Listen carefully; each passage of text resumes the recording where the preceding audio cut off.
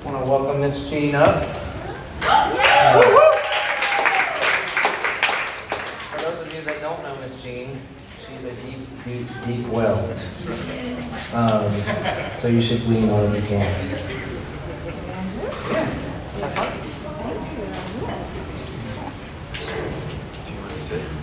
No, I'm just saying.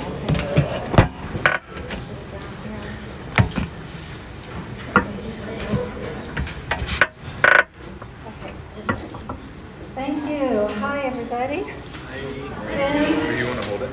I might take it. I might.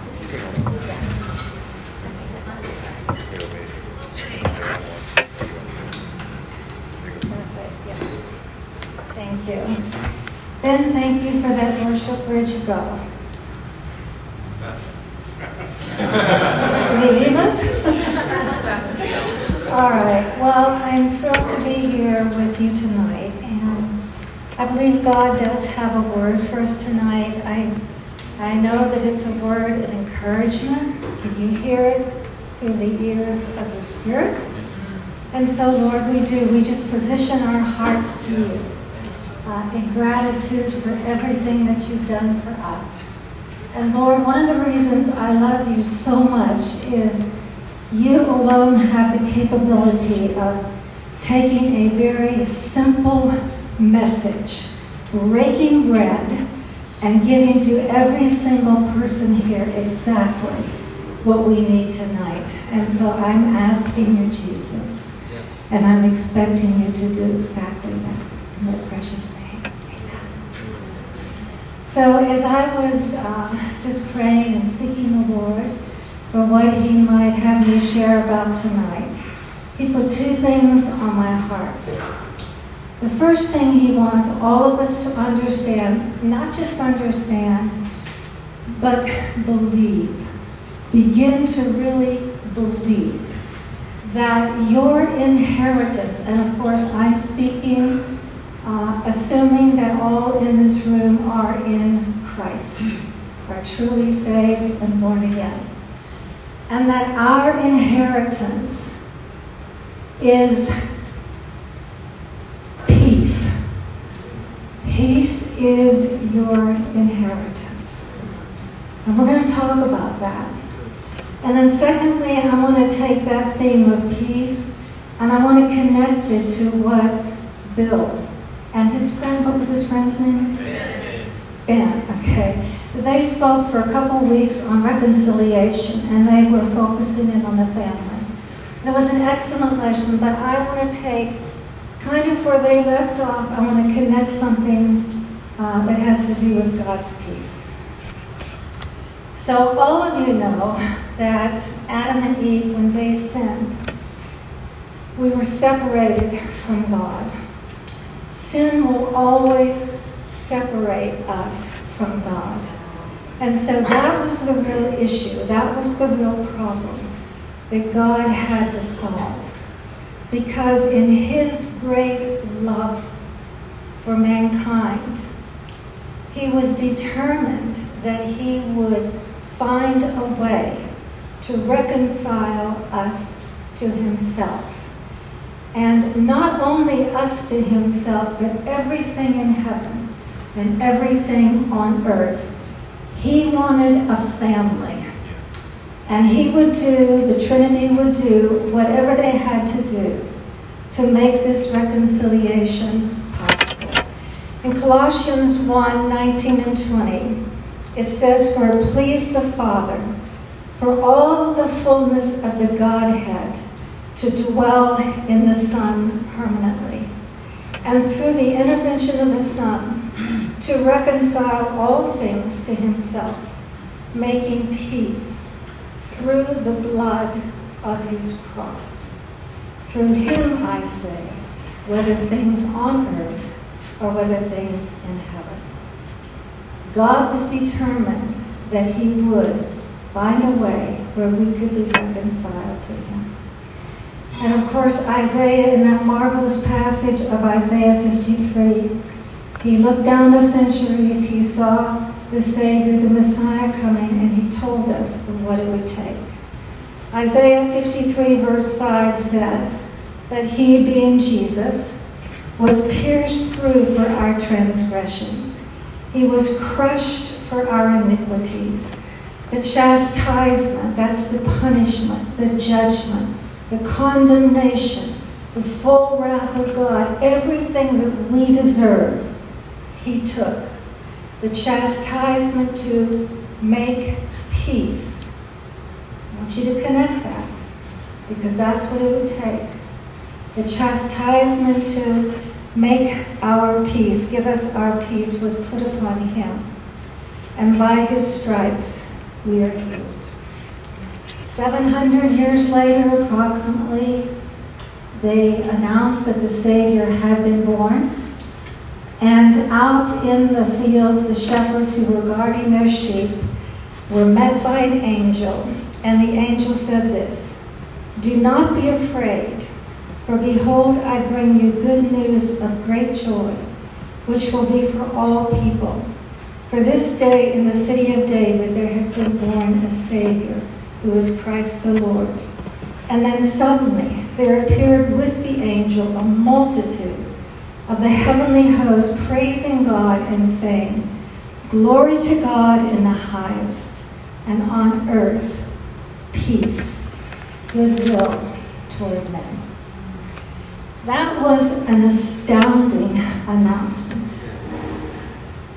There had never been such a thing since Adam and Eve sinned.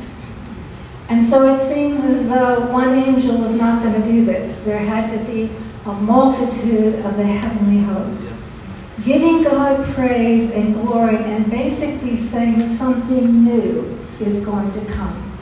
Something that has never been for a very, very long time. And you know where you've heard of the term extreme sports? You've heard of that? Yeah. Well, I'm talking to you about extreme reconciliation. I'm talking to you about extreme peace. I'm talking about that which is absolutely authentic. Never would they have dreamed that God was going to do something that would enable God to actually come and live inside a man and actually have us live inside God. That is extreme reconciliation. Would you agree with that? And not only that, but God had in mind that he was going to take the Jews and the Gentiles and make them one. And we would all be one body in Jesus Christ. That is extreme reconciliation. And so, if you belong to God, you need to know this. Isaiah called it a covenant of peace. Ezekiel called it a covenant of peace. Isaiah said, "Though the mountains be shaken and the hills be removed, yet my unfailing love for you," personally, you drink that in, "my unfailing love for you will not be shaken, nor will my covenant of peace be removed, says the Lord, who has compassion on you." So, all of us who are in Christ, God, our Father, is called the God of peace. Jesus, our Savior and our elder brother, is called the Prince of Peace. The Holy Spirit, who has come to live within you, is producing the fruit of peace in your life. Paul tells us, Jesus sent us out to preach the gospel. And Paul tells us that that gospel, which means good news, is called the gospel of peace. We need to make sure we're preaching the right gospel. Amen? It's called the gospel of peace. We were birthed into a whole new kingdom. The kingdom of God is also within us. And the kingdom of God is righteousness, peace, and joy in the Holy Spirit. And don't ever forget, it is his righteousness, his peace, and his joy that was gifted to every single one of us the moment we were born again. And that is why Paul could write from a dark prison cell. He was sitting in a dark prison cell. But he was also seated with Christ in the heavenly places, right? And that's why he could write to us this encouraging word tonight. Rejoice in the Lord always. And again, I say rejoice. Do not fret. Do not have any anxiety about anything, but in every circumstance and in everything by prayer and petition with thanksgiving, continue to make your requests known to God. And the peace of God. I just want to stop here a moment. I want you to really understand what we're talking about. We're not talking about a worldly peace. Your inheritance is the peace of God. Drink it in, folks. Your inheritance is not anxiety. It's not. Your inheritance is not fear. It's not all that stuff. Your inheritance is the very peace of God Himself. Peace of God that passeth all understanding. You can't understand the kind of peace I'm talking to you about. It's the peace of God that passeth all understanding. Shall mount guard over your heart and over your mind. God's peace is intended to mount guard over your heart and over your mind. And the Amplified Bible, and we'll take it a little further in a moment. Now, first of all, God really, really wants you to understand, and more than that, believe. Put your faith in His Word. Don't try to drum up faith in your own faith. Put it where it belongs. Put your faith in God's Word and start by choice believing what God has said. I think I probably told you that under this new covenant, we do not enjoy our inheritance because we're strong enough, good enough, or smart enough. Listen carefully. We enjoy our inheritance because we are simply humble enough to believe God. That's how you're going to start enjoying what actually belongs to you tonight. So believe what God has said. My peace I leave with you. My peace I give you. You have it. You have it. And so what God wants us to know is this, that we can find peace in the midst of any storm. We can find His peace in the midst of trials. Well, Jean, how do you do that? I think you have to take a deep breath. You know, when the winds are blowing and the fire is all around you, you just have to stop a minute. And you just have to take a breath. And you have to say, Jesus, you are here. Now. He is. He is. And we just have to focus on Him. Get your eyes off the storm. Get your eyes off the circumstances. Whisper that name, Jesus.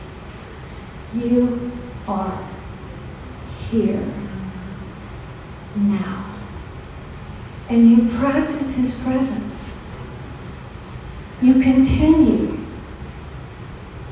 to remind yourself of what is true about you. He's in you. Now, He's here. And what I want to focus on tonight is that God's peace can be mine and God's peace can be yours, even when we have broken relationships. Even in the midst of broken relationships. And this is where I want to kind of connect with what the team was saying to us for the last couple of weeks. I've heard Nick say so often, I want to move at the pace of peace. That is such a wise decision. You and I need to move at the pace of peace. And you know what? God's wisdom will always bring peace to your heart. When He speaks to you, His voice is peace. It's not all those other voices you might have heard in your past that sound so angry. That's not God. It's not God.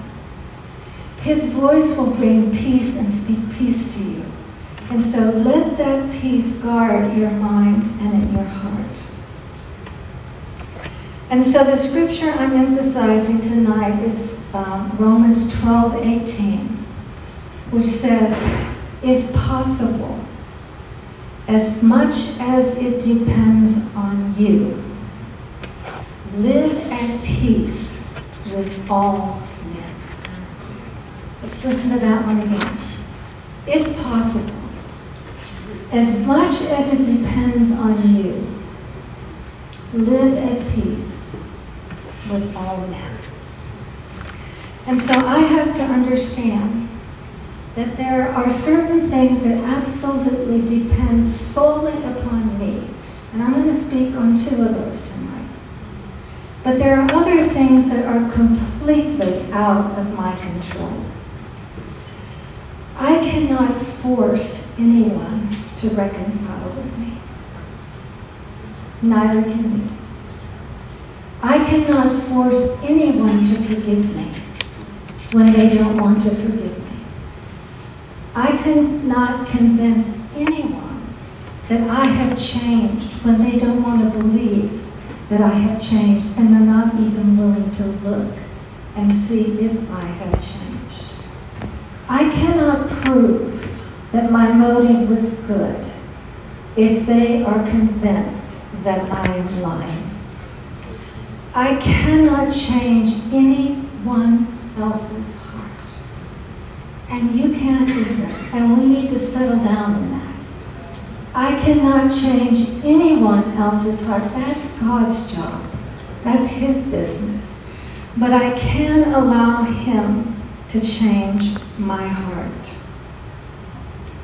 And so God wants you to know that if you are sitting here tonight and you have relationships, not only in your family, but maybe at work, maybe with your friends, maybe whatever else, that have not yet been resolved, God wants you to know that you can find peace, even in the midst of those broken relationships. Because listen carefully, your peace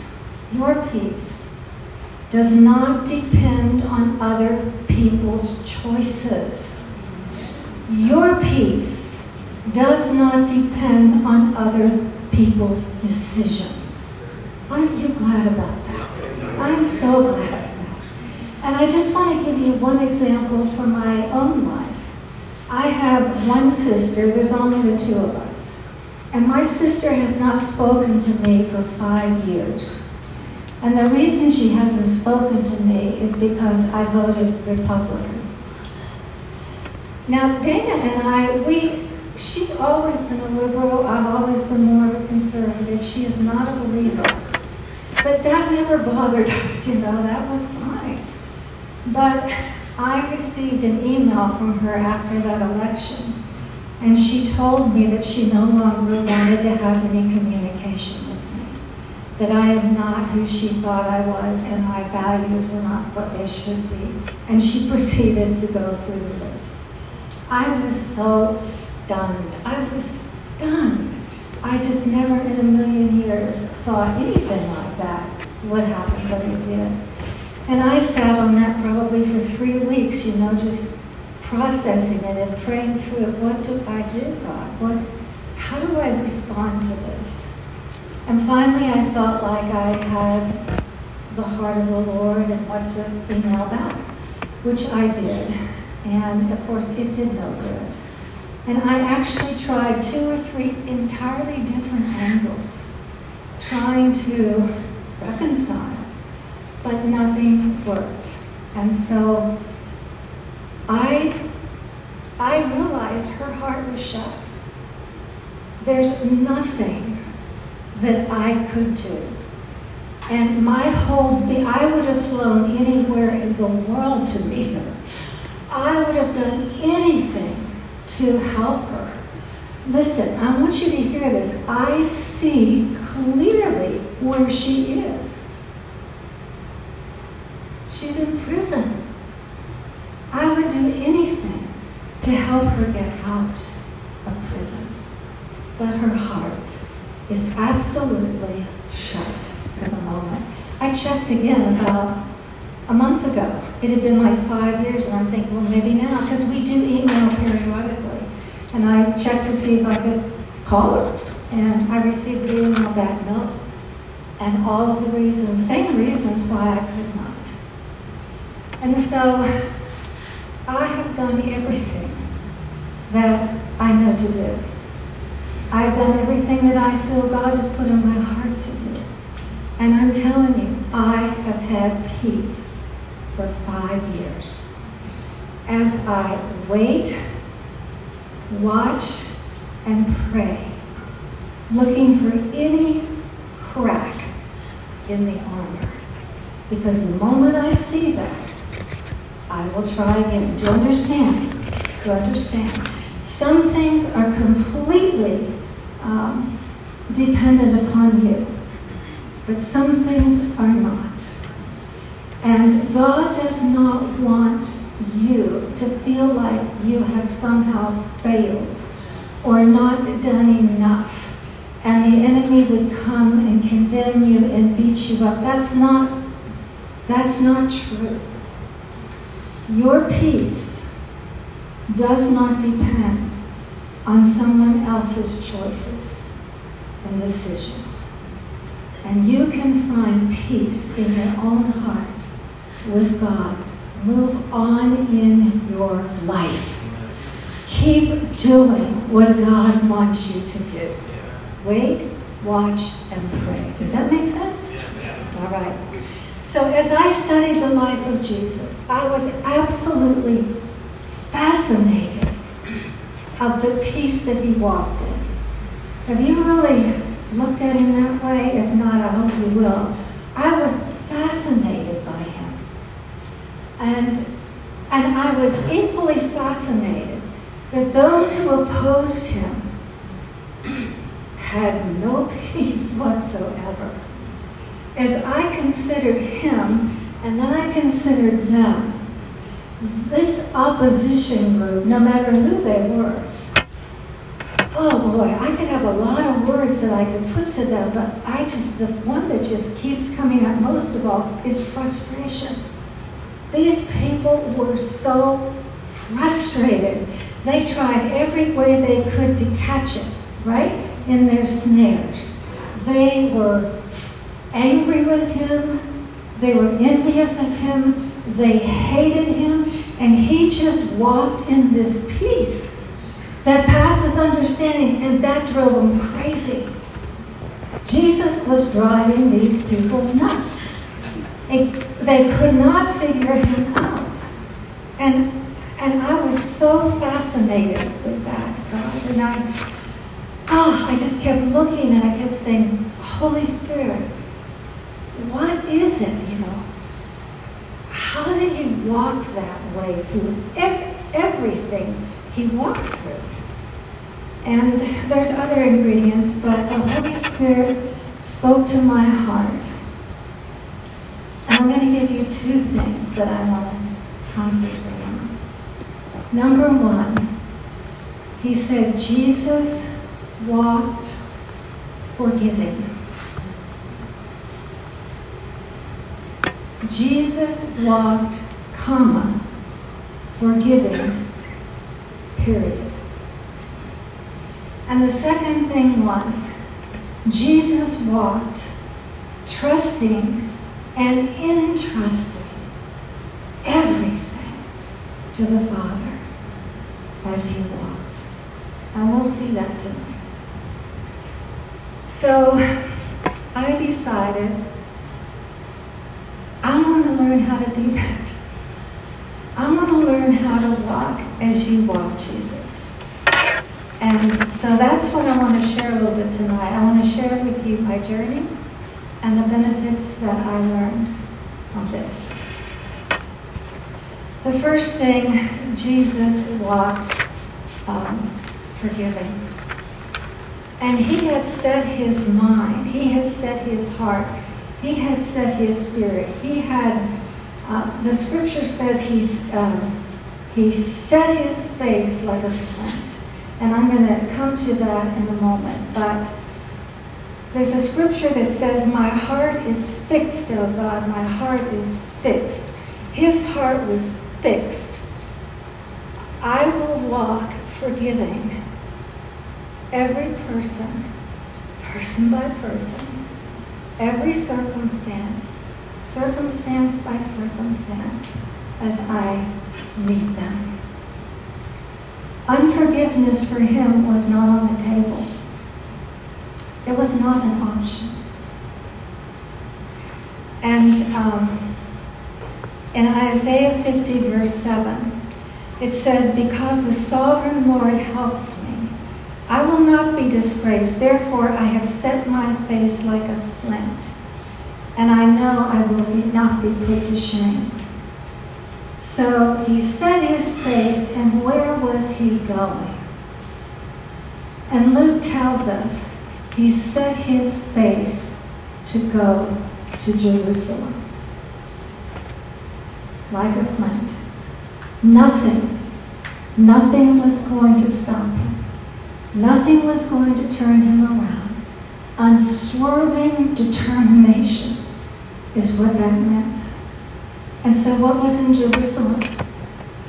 Well, one lie after another, one offense after another, one injustice after another, betrayal, desertion, torture. His final destination was Golgotha. And as they nailed him to the tree, the first words out of his mouth were, Father, forgive them, for they know not what they do. Oh yes, Jesus walked forgiving. He walked forgiving. Who's the them? Forgive them. Who is the them? The them is the whosoever God. Whosoever wishes to come, let him come. For God so loved the world that he gave his only begotten Son, that whosoever believeth in him would not perish, but have everlasting life. And so I said, Lord, I want to learn that. Teach me how to walk forgiving. And the first thing that I learned, that walking forgiving is not for the super spiritual. I'm talking to you about the normal Christian life.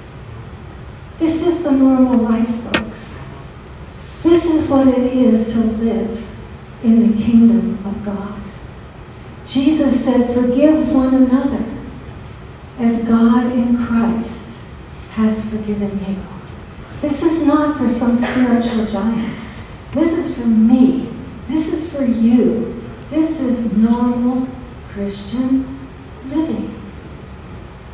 The second thing I learned, and they really go together, is under this new covenant, every single thing that God asks of us, he has already given to us. He has already provided it for us. You are indeed equipped to walk forgiven. This is the new covenant. His grace is sufficient for you, and His strength is made perfect in our weakness. What is grace? We've all been taught grace is God's undeserved, unmerited favor, right? And it is. But isn't it amazing how we tend to justify holding on to our resentments or holding on to our grudges because in our own heart we're saying, but they don't deserve it. Well, duh. That's what the whole thing is about. Of course they don't deserve it any more than you deserve, than I deserve. God forgiving me a lifetime. A lifetime of sin. Undeserved. Grace is undeserved favor. Do you see that? When you give the gift of forgiveness to someone, you are giving them what they do not deserve. That's grace. Grace is not, forgiveness is not a rule to be followed. It is a miracle to be experienced. Where God's grace will lift you up. His Holy Spirit will lift you up above the offense. And He Himself will give you the grace to forgive. And He will take you to a place called peace. And a place called freedom. Does that sound good? Oh, it's very good, very beneficial for all of us. I also discovered that by fixing my heart and taking unforgiveness off of the table, I also discovered that I was much more able and much more quickly able to process through an offense when it came. Because my heart was already set. And I didn't have to waste time on the internal battle inside of my own self. I knew the choice. And so I could much more quickly work through everything I needed to work through. It stopped a lot of the chatter, the internal chatter and the external chatter, because I no longer had to go to 10 people and tell them how I had been unjustly treated. I saved a lot of time by taking that off the table. And you can too, right? The next thing I discovered is it's not really wise. I would not encourage you to have difficult conversations with people until you have first worked this through with God. Until you have peace in your own spirit. If your own spirit is churning and frustrated and upset and anxious, I would not suggest you go. You're not ready. You need to work things through with God. And you need to come to that place where you forgive them. Remember, Jesus never waited for anybody to ask Him to forgive them. Don't ever wait for anybody to come to you and ask you to forgive them. They may never come. That's not the issue. The issue is not whether they do right. The issue is whether you will do right.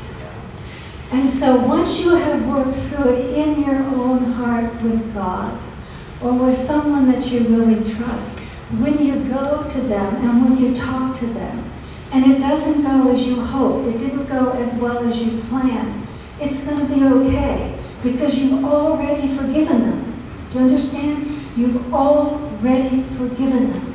And therefore, you're going to be able to have a conversation that will be so much more graceful, peaceful, and encouraging. So I would truly encourage you to do that. over the years, the fifth thing I learned is that as I chose to walk forgiven, my spiritual eyesight got so much better. My spiritual discernment got so much better. Anybody like that to increase, right? In Luke 11, verse 34, God's word says, your eye is like a lamp. It provides light for the body. When your eye is clear and healthy, your whole body will be filled with light. But when it's unhealthy, your body will be filled with darkness. And so I discovered that as I was not entertaining for any length of time this stuff that I had entertained before, that was being removed, and I could see in the spirit so much better. I began to see people from God's perspective. I began to see the circumstances as God could see them. And I also discovered that once my focus had been on Him, not the storm, not the offense, but on Him, grace could do its job. I began to notice that I was changing effortlessly. I was not trying to become more patient. I was simply becoming more patient. Do you understand? I wasn't trying.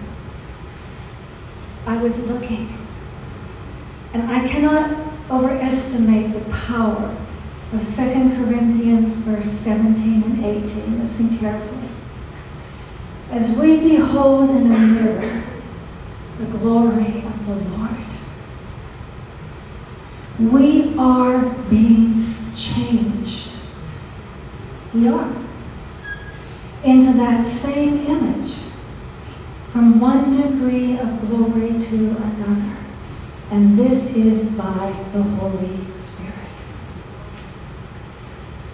The Holy Spirit was saying, Jean, you behold, you gaze, I will transform.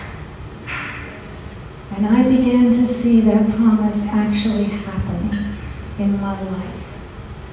I began to notice I was not nearly as critical or judgmental of people that I had once been. And I began to discover that in the place of that, there was a new compassion for people and an intense desire to help them. That's grace, people. That is the grace of God at work in your life and in my life. I want to tell you a true story. I want to tell you about a young man that I met. He was in his 20s, probably the age of a lot of you around here. And I met this young man, and he told me his story. He told me that when he was around 14, 15 years old, he had a cousin, a female cousin, who had a little girl. She was 4 years old. And her boyfriend had gotten furious with her over something. And he had shot and killed her. And then he shot the little 4-year-old girl. And this young man was hiding in the shower, hiding in the bathtub, because he was afraid to come out. Now, between that time and when I met him, he had become a Christian. But this young man was so full of hatred. He was so full of bitterness, he could not get past this thing. And he would laugh, a bitter laugh, quite often. And the thing that he was rejoicing in was that this man, this murderer, would spend eternity in hell. That is what gave him pleasure. And so as I began to talk to him and lead him through a prayer for restoration and peace, we worked through a lot. And so when it came time for him to forgive, to make a choice whether he would, we talked about it, and he decided he would. Now, forgiveness is not condoning what happened. It's not excusing what happened. It's not denying what happened, nor is it pretending it didn't matter. It did matter a lot. It sent Christ to the cross. It mattered a lot to God. And so he decided that he would pray. And when he got through with that prayer of forgiveness, the thing that struck me, the thing I have never forgotten, is when he got through praying that prayer, he looked up at me. Two things I noticed. First, his eyes were different, very different. You've heard the term, the eyes are the window to the soul. You look in somebody's eyes and you can see so much, right? Even a dog's eyes. Have you seen what their eyes look like when they're guilty? It's really cute. But it is a window to the soul. And so first thing I noticed was his eyes, but the second thing that struck me, I have never forgotten this. I want you to listen to what he said. He looked up at me and he said, I cannot imagine what must have happened to that man. What must have been done to that man to make him a murderer and to make him someone that would shoot a 4-year-old child. I want to ask you, do you see the first glimpses of compassion? Do you see it? All he wanted was for that man to spend eternity in hell. And suddenly he forgave. And the first thought he had, what must have happened to that man? Forgiveness is powerful, people. It is so powerful, and in fact, you and I never know how far the ripples go out, do we? We never know when a husband and a wife forgive one another, how far will those ripples go out? So you see that? Forgiveness is so powerful. And it takes you from being a victim to the one in control.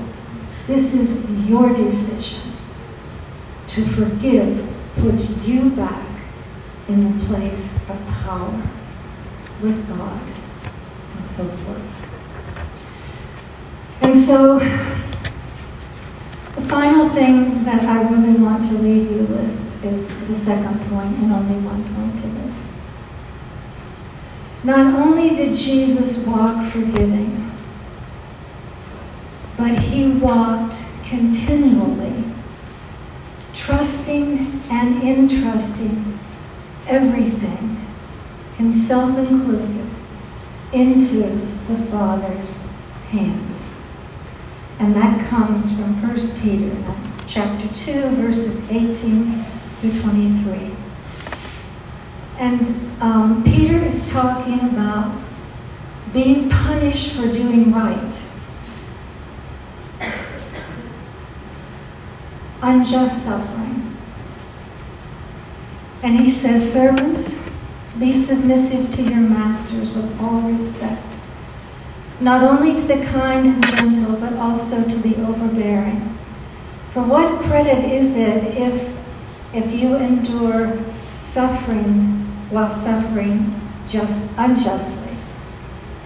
For one is approved if he endures pain for suffering unjustly. What credit is it when you do wrong and you are punished for it if you take it patiently? But if when you do right, you take it patiently, you have God's approval.